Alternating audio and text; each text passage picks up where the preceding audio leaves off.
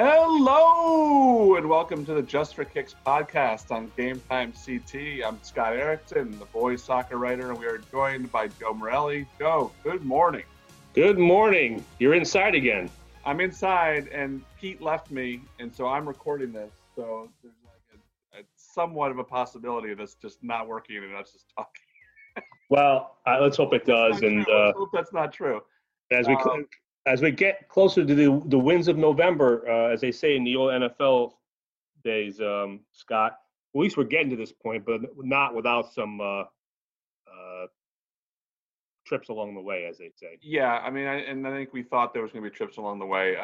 We're going to be joined in a little while by Greenwich coach Kurt Putnam, but yeah, there's been trips along the way. I mean, there have been schools that have had to close and send their kids home for remote learning, and that obviously affects sports because once they do that, all sports activities are halted. We saw Ridgefield do it yesterday. I'm not sure what's going on at North Haven. I know they moved some games around this week. We had seen games last week at Darien, West Hill, a whole bunch of other schools get postponed. We have a lot of schools in the ECC that are not playing any games until the end of October. Brian McMahon High School in Norwalk's not playing any games at the end of October. Their season's pretty much wiped out. They're going to try to get back up for whatever the playoffs end up being. But there are teams and more each week that are having to, at least halt for short periods of time, and some are halting for long periods of time and taking almost a month off and hopefully coming back for playoffs. But we don't even know what the playoffs are going to look like. We had hope that the SWC was going to have a championship. That got changed, right, Joe? Yeah, I'm interested on the topic. Before we get to that, Southington was obviously back in remote learning. They've been remote learning a lot, but the teams continue to play, which is a good thing. Shelton boys, which was off for 2 weeks, they never said the reason why. We can assume what it was. They're back playing tonight against Amity. But yes, to answer your question, the SWC had tried to do a North and South championship games in all their sports, field hockey, both soccers and girls volleyball. Yeah, I see Nick's dad saying you guys stay in your own regions for the champion, which is too bad. But so everybody's basically the CCC playing in their own region, their own pods, whatever you want to call it. Obviously, when they have 8 per region, you got the top 4 teams playing their own tournament, the bottom 4 playing their own tournament. ACC doing something similar. But the interesting thing is the SEC is, for COVID reasons and for competitive balance reasons, have decided to move some scheduled games around. Obviously, trying to take pressure off Platt Tech and Whitney Tech so they don't have to face the top-heavy schools like a Notre Dame, West Haven, like a Shelton, but move their schedules around. And then, obviously, they've tried to avoid some of these matchups 3 times. I mean, it's as Al Carbona has said, it's fluid. So Hand and Guilford were supposed to play today for the 3rd time. Right. They changed it. So Hand now goes and plays Cheshire. Xavier goes and plays Guilford today. Basically, they've gone outside their regions and worked with all the schools to try to have competitive balance, to avoid these lopsided scores, which we've seen. And I mean, as you said, Greenwich is undefeated in their pod, which is not that strong for boys. Unfortunately, it's just the way it is. I mean, I think people are happy there are games, and fans have been slowly but surely, some of them have schools have allowed fans to come in. But the unfortunate thing is that it's just not the same thing. We knew it wasn't going to be the same thing, but we're happy we have something. So I don't know how you're supposed to judge, how we're going to judge 2020 down the road, but it's going to be bizarre, I think, no matter how we look at it. It is going to be bizarre. And you looked at that on paper and you thought, oh, great, Guilford and Hand are going to be playing 3 times. That was awesome last year when they played 4 times, but Guilford lost so many kids and Hand was still kind of its dominant self. And I'm sorry, Scott, but they can still face each other in the region final or right. something along the ways. Maybe they didn't want to play a 3rd time. They try and avoid that matchup. Again, it's been a lot of juggling act. So these schools have had, all these schools, the schools you mentioned in the opening, they've had to just adjust, or they just don't get to play like a McMahon. So it's been rough. Yeah, and it was just better this year. Guilford lost a ton. I did a story on Aiden Buchanan, and he was kind of like, it's all new kids back here. I'm playing with all new kids in the back. We only have, three kids really back from last year. Yep. And then we came out of the gate with no scrimmages, and we're playing hand, twice in the first 2 weeks, and then again, right away. And it's just hard. It's just really, really hard. I know they did their best just to set those up regionally. Yeah, we mentioned Greenwich before we came on the air that they're in with Stanford, West Hill, New Canaan, Darien, and Wright Tech. They finally had a good game with Stanford the other day, 2-1. Stanford played them pretty well, but they've had games moved because West Hill had to miss 2 weeks. Wright Tech is obviously just in the FCIAC for this year. And New Canaan does not have a strong program right now. Darien's okay; they're up and down, but Greenwich just handled them. But Greenwich doesn't get to play the games that you always want to see. They don't get to play Trumbull, they don't get to play Danbury, they don't get to play Staples, which in my opinion, Staples Greenwich is one of the best rivalries in the state. We knew we were going to miss that stuff this year, and I think Guilford got put into that spot with Hand having to play 3 times. So I'm glad the SEC is going to mix that up a little bit. Especially like you said with Platt Tech and Whitney Tech. I mean, that's a tough spot no matter where you put them, but where they were, that it was really not competitive, and we knew the tech schools were going to have a hard year this year, Yes. Being dropped into these conferences, and they have. Right, and we've seen it, with pretty much all of them. I think Abbott's done okay. I haven't actually looked at the record recently, but Well, you talked about Guilford. Now, I mean, I wrote about Scott Testori, who was our reigning Connecticut Player of the Year, and he's out. They haven't missed a beat, and you knew they wouldn't and they moved up Chris Porty, the other captain, up top, and they've got with Jason Wallach. I mean, those two would be hard to stop. The question is how would they have done? And we're never going to know how they would have done, because they could win their region, and they'll call it a championship, but we're never going to know how good this Hand team was, no matter what they do. They just want to win every game they can. They've done that so far, and I can't imagine they won't continue to do so. So I mean, I think we can assume that they would have been pretty good on the state level. I mean, yes. The teams they're beating are not bad. I mean, Xavier's pretty good. That was a 2-1, okay. and that was a 2-1 game. And they were down in that game. They were down. Right. And Brantford's a pretty good team. They got Brantford again this week. I don't know much about Cheshire. They play Cheshire today, Tuesday, right? I haven't seen much about Cheshire. You know anything about that? They've been okay. I mean, that'll be a good road test for them. Yeah. And they play Brantford again, and they're going to be the top seed, I'm sure, in their region. And then, assuming we have the tournaments, which I'm sure we will, and go from there. So Right. Yeah. So there will be some kind of championship for these guys, which is good. I mean, I think that helps keep them motivated. I would wonder about that, getting to this point in the season, because you're past the point of, hey, we're excited to be playing. We've already played, 6 or 7 games. And now it's like keeping that motivation up, to get into whatever tournament's going to be. Like I said, normally at this time of year, you're gearing up to finish your season, get a good seed in your conference tournament, trying to fight for that. These games are so important in late October to get that top 4 seed in the state. So you get that home quarterfinal game, and all that fun stuff's gone. That's what I always loved watching, from this point until the tournaments normally started in November, was those last couple of weeks were always so fun to see who was going to get those top 4 seeds, because those teams, they all really, really want those top 4 seeds. Right. I think Shelton, like I said, Shelton boys come back today from their 2-week respite, and the Shelton Amity girls tonight. We had Marvin Miller on, Shelton coach in our first podcast of the year. We had Owen Quigley from Amity last year.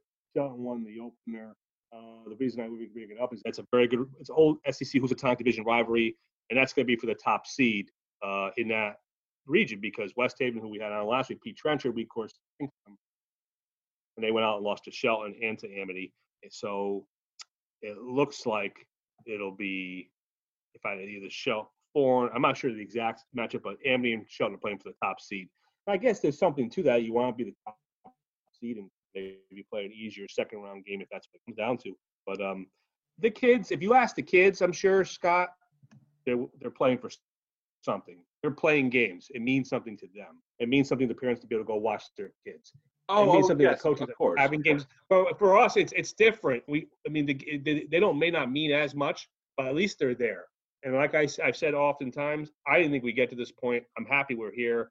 I'm sure it'll feel different when you have the postseason. It'll be like the league tournament. It'll feel better and different because you're playing for something, and they'll Right. celebrate. And there'll just be more championships. There'll just be more banners. That's all it's going to be. Yeah, that's all right. They'll have the SEC Division A and the FCAC East to celebrate. We're just so happy that they're playing. I mean, we are happy. Like, We are. No, we are. And a lot of them are going to get through their season unscathed. Even for the schools that, like we said earlier, had to close, a lot of these schools are going to come through unscathed and not do this. We're having a few technical difficulties with our guests, so Joe and I are going to keep talking and just finish the show and hope that we can get Kurt in here. If not, we will get Kurt on another time. But Joe, let's talk about the girls' side a little bit. How is the chase to 100 coming, first of all? Oh, the chase to 100 is still going on. Didn't really jinx Tony Domingos. They've only played one game, Notre Dame of Fairfield, as they had a game postponed last week against Colby. They don't play again until Thursday. Domingos has 99 goals. Yeah. She needs one more for 100. And they are playing my alma mater, Stratford High School, I think for the third time on Thursday. And they are, tomorrow, Wednesday at 4:00. So at home. So that would be my guess, is that she'll be able to tie the record and break the record of Sam Laval with 101. Are you going to go? Are you going to go and watch? Am I going to go and watch? I probably will not go and watch. So then she's definitely going to get it then. Yes, exactly. Because as we've mentioned on this show, if you haven't listened before, in the 3 times that I've gone to see this girl play, she scored exactly 0 goals. So they have, let's see, they postponed against Colby last week, right? Yes. There was a bunch of Notre Dame games that were postponed. They were out of school. I think they're back in. So Yeah. Hopefully they play against Weston, Stratford, and then they have Weston, Bunnell, and Barlow. So yeah, so she's going to get it. And you would hope she needs 2. So yeah, I hope she gets 2 in there. No, she's 1 for 100 to tie, 2 to break, and she will. Right. So, knock on wood. Just to mention some other again, since we're taping on Tuesday, we get to go over some of our performances from the last top week. performers. Let's talk about this. We don't get to do this as much. Katie Farr from Coggins with a hat trick. We mentioned the Amity West Haven game last week. Amity, Audrey Marin, who was a game time All-State selection last year, had 4 assists in the game. Martina Krizopic. Hopefully I spelled it right. Easier, right. Well, easier to spell than pronounce. Yeah. Martina with a Y, Kristopic with a couple of Y and 2 Ks. Anyway, she had a hat trick in a 6-1 win over West Haven. A couple of Y and 2 Ks. I love it. Yeah, it's almost like Krzyzewski. Yeah, but it's a different spelling. Julia Scala from Norton Hall had a hat trick in the 5-2 win over Law. Ari Mullen had her second straight hat trick for the second straight week. This time against Sacred Heart Academy. She's had all 3 goals in the second half. Ari Mullen. I think she's a freshman for the Green Dragons as they beat Sacred Heart Academy 5-3. Shy Reeves from Lyman Hall also had a hat trick, 4-2 over Wilbur Cross. Other hat tricks: Julia Magalis from Naugatuck, Jillian Moore from Momogo, Samantha Conti from Nonawag, and Jeremina Prenovo of Litchfield, and Jillian Yazerski of Gowenchek. I think I did pretty good on the pronunciations, considering I did not prepare ahead of time. But obviously, there's been some good performances, and that's the one thing that we've been able to have. One shout out: Sam Forrest, Glastonbury, reigning Class AA state champions. Obviously will not have a chance to defend, but she was able to break the school record with 46 goals. She now holds it. She did it on Saturday against Manchester. She's going to go to North Carolina to play lacrosse, not soccer, but she's a great athlete and continues on a long line of great soccer players that they've had there at Glastonbury. So kudos to her and kudos to all these kids. Listen, they've been through a lot. All these kids have been through a lot, not knowing if you're going to play, season being paused, all kinds of stuff. And I got to tell you, kudos to them, because it's not easy to be that resilient and just want to play with your friends. And that's what it really comes down to in the end. Well, the kids are still sort of in a holding pattern. I know when I was up at Trumbull practice last week, they were supposed to play Central. They ended up playing on Monday, but on Thursday or Friday when I was up there, they said, "Yeah, we don't know. Central's having some problems with it. We won't be able to play." And that's kind of like what it is with them. It's like you normally you look at your schedule and you say, "Here's our games coming up this week. Here's our games coming up next week." And this year you look at it and you say, "Well, I hope I get that one in. I hope I get that one in. I hope they don't have an outbreak or they don't have an outbreak." Like there's still so much uncertainty in the season and in the schedule that the kids are still going through it. Thankfully the soccer kids have gotten to play. They're obviously in a better position than the football kids this year, so they have to be happy. They seem very happy to be playing, especially the seniors. Like so grateful to be out there, and all the coaches are saying that everyone's attitude is so great this season, and no one's really complaining or anything like that. It's been a great season for coaches that these kids are all turning up and excited to play. And, even though we talked about lack of motivation with playoffs, I think they're all, like you said, just motivated to be out there and playing. On the you've mentioned the coaches, sorry, Scott, and we've had them on, they've said a lot of the same things, but kudos to them as well, because they've had to prepare differently, like no other season. Again, you want to look forward to a game, but you don't know if you're going to have it. You look forward to a practice, but you're not always sure you're going to have it, because if school postpones and they pause like they did with Richfield, you don't know what happens. So I think the coaches are, obviously, they've always earned their money because they don't make a ton of money, and it's not about that. But to be able to prepare, I mean, you played the game. I always say that every week. You prepare your kids mentally. Everything is fluid. That's like the new phrase, the big phrase this year. Everything is fluid. Everything is different. You try to adjust to everything and understand that anything is possible, good or bad. And to be honest with you, I think they deserve a ton of credit to be able to keep the kids motivated, to keep kids positive, and to be able to continue on with this different season. Yeah. On the boys' side, Joe and I every Monday do put out our top performers of the week. You can always find those on Game Time CT. Today we're both going to put out the polls, I believe. I have the. I don't have one. We don't have one. The girls doesn't. You're the only sport. Oh, the boys are the only one. That's right. So, but the boys poll will be out today, Tuesday on Game Time CT. But yeah, some of the performers that we had on the boys' side, there's a lot of similar names, but then we get some new ones. We had a freshman too. You had a freshman on the girls' side. We got Dom Alberghini, freshman from O'Brien Tech, scored twice in a 3-0 win over Ansonia. They're a school that's actually beating one of their new NVL opponents. William Flynn from Greenwich had a game-winning goal. Cameron Sevilla from Holy Cross made 11 saves. Holy Cross has now beaten Naugatuck twice. They play each other one more time, I believe this Thursday.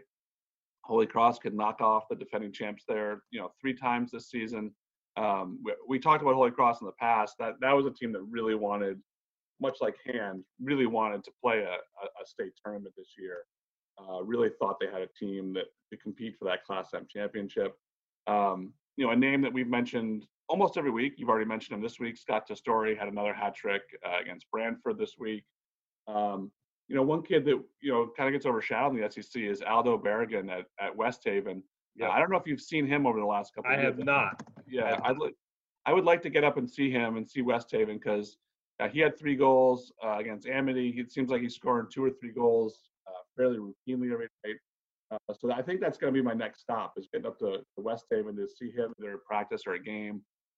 And then another guy, like, it's these same names that keep coming up. We were talking the other day offline. I was talking to Pete and some of the guys about having all-state teams and whether, we can name all-state teams. So we got Timmy Donovan, we got Scott Testori. Timmy Donovan scored both goals in Litchfield's 2-0 win over Chippewa, and then scored 4 goals in a 5-3 win over Gilbert. Another kid that just scores hat tricks like it's nothing. Yeah. So, I want to know how you feel about this, because I came down on the side of I'd like to name some all-state teams. And I was met with resistance from other people on the staff saying, how can you name an all-state team this year? So what do you think? I mean, do you think that we could honestly and effectively pick all-state teams? Why are you putting the onus on me, Scott? This is a podcast. You're here sitting here with me. I answered those privately. I honestly think, no, I did. I did not just make it. I honestly thought that, can you do them? Yes, you can do teams. I think the SEC is doing teams. I don't know if all states doing teams. So as far as coaches, it's not going to be easy because you're not going to have a state tournament to use as your buffer. I Right. think it's possible. I think you can do it, and it's nice to recognize kids. And we have this. I have the same thing with the all area teams in the Haven Register. We like to recognize kids. Obviously, we always invite them in for pictures. Obviously, not going to be able to do that because there's no office and you can't obviously without social distancing. I think it would be nice, but I honestly could see it either way. I'd be fine with it either way.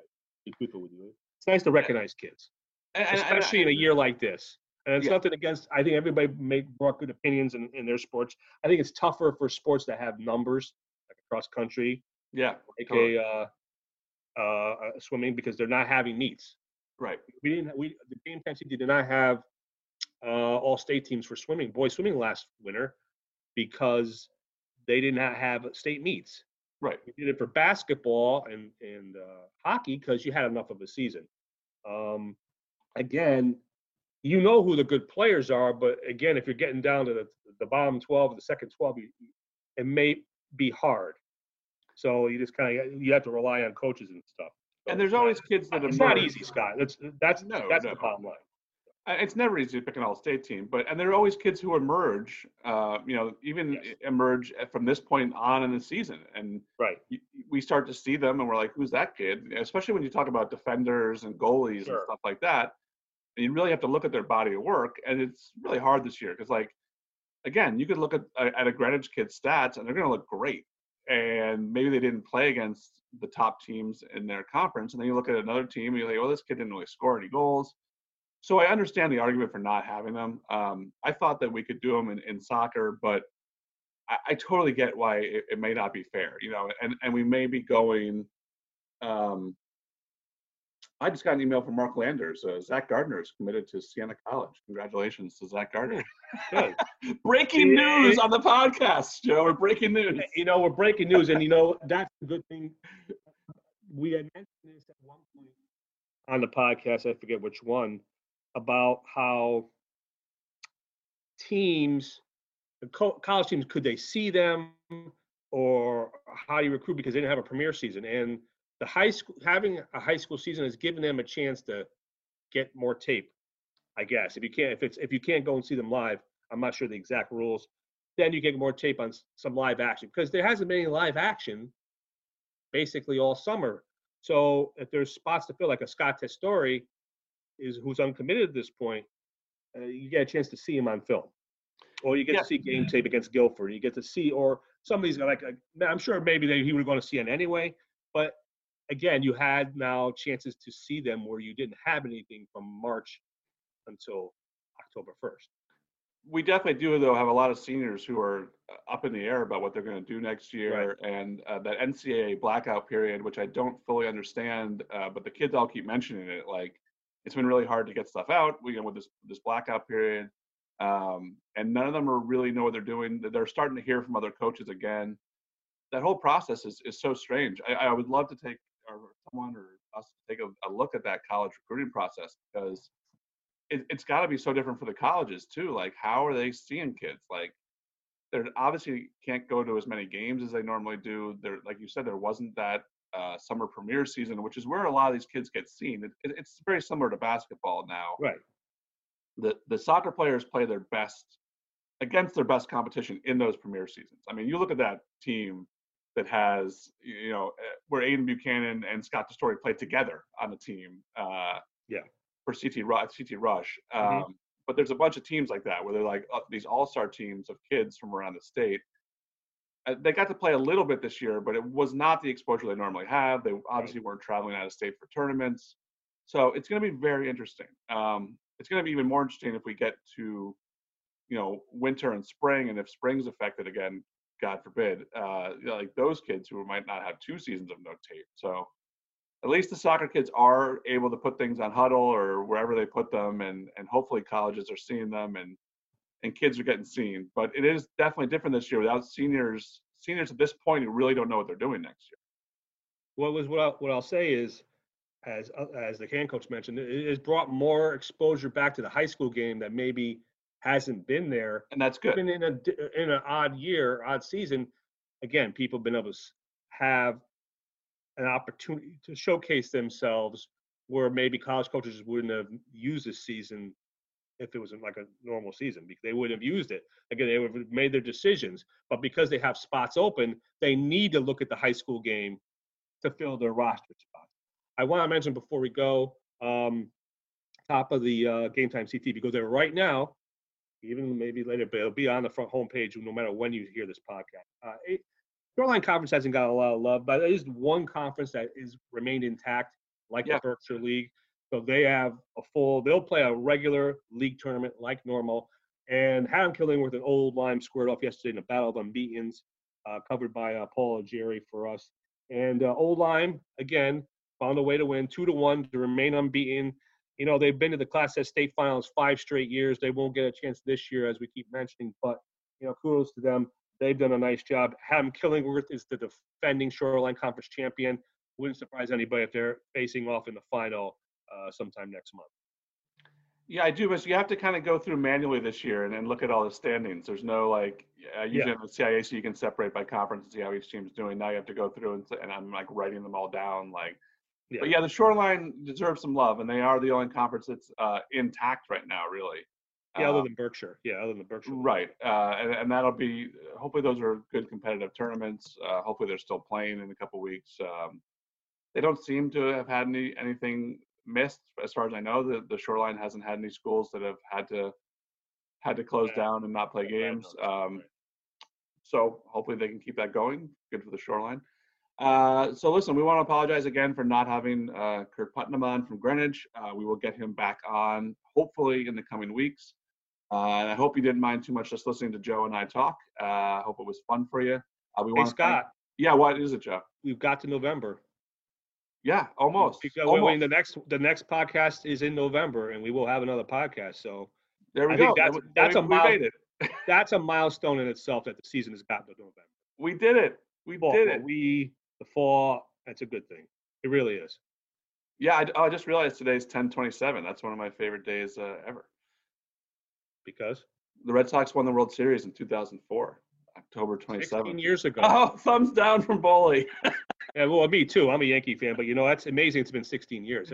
I remember. You don't forget something like that. I never forget something. And for us Yankee fans, I was rooting for the Astros because I wanted somebody to stand with the Yankees as the only team's 3-0 down. But it's also the anniversary of the Mets beating the Red Sox in the World Series, so it went from a horrible day to a great day. That's correct. 1986. I remember that too. Yeah, I'll never forget that either. Both burned in my memory for different reasons. We're old enough to remember that. Some people listening weren't even born then. So I still wake up with Jesse Orozco throwing that mitt in the air sometimes. I think you remember more 2004 and forget about the other ones, Scott. I do. 2004, everything's burned in. Listen, thanks for joining us this week. For Joe, I'm Scott. We'll see you next week on Just for Kicks.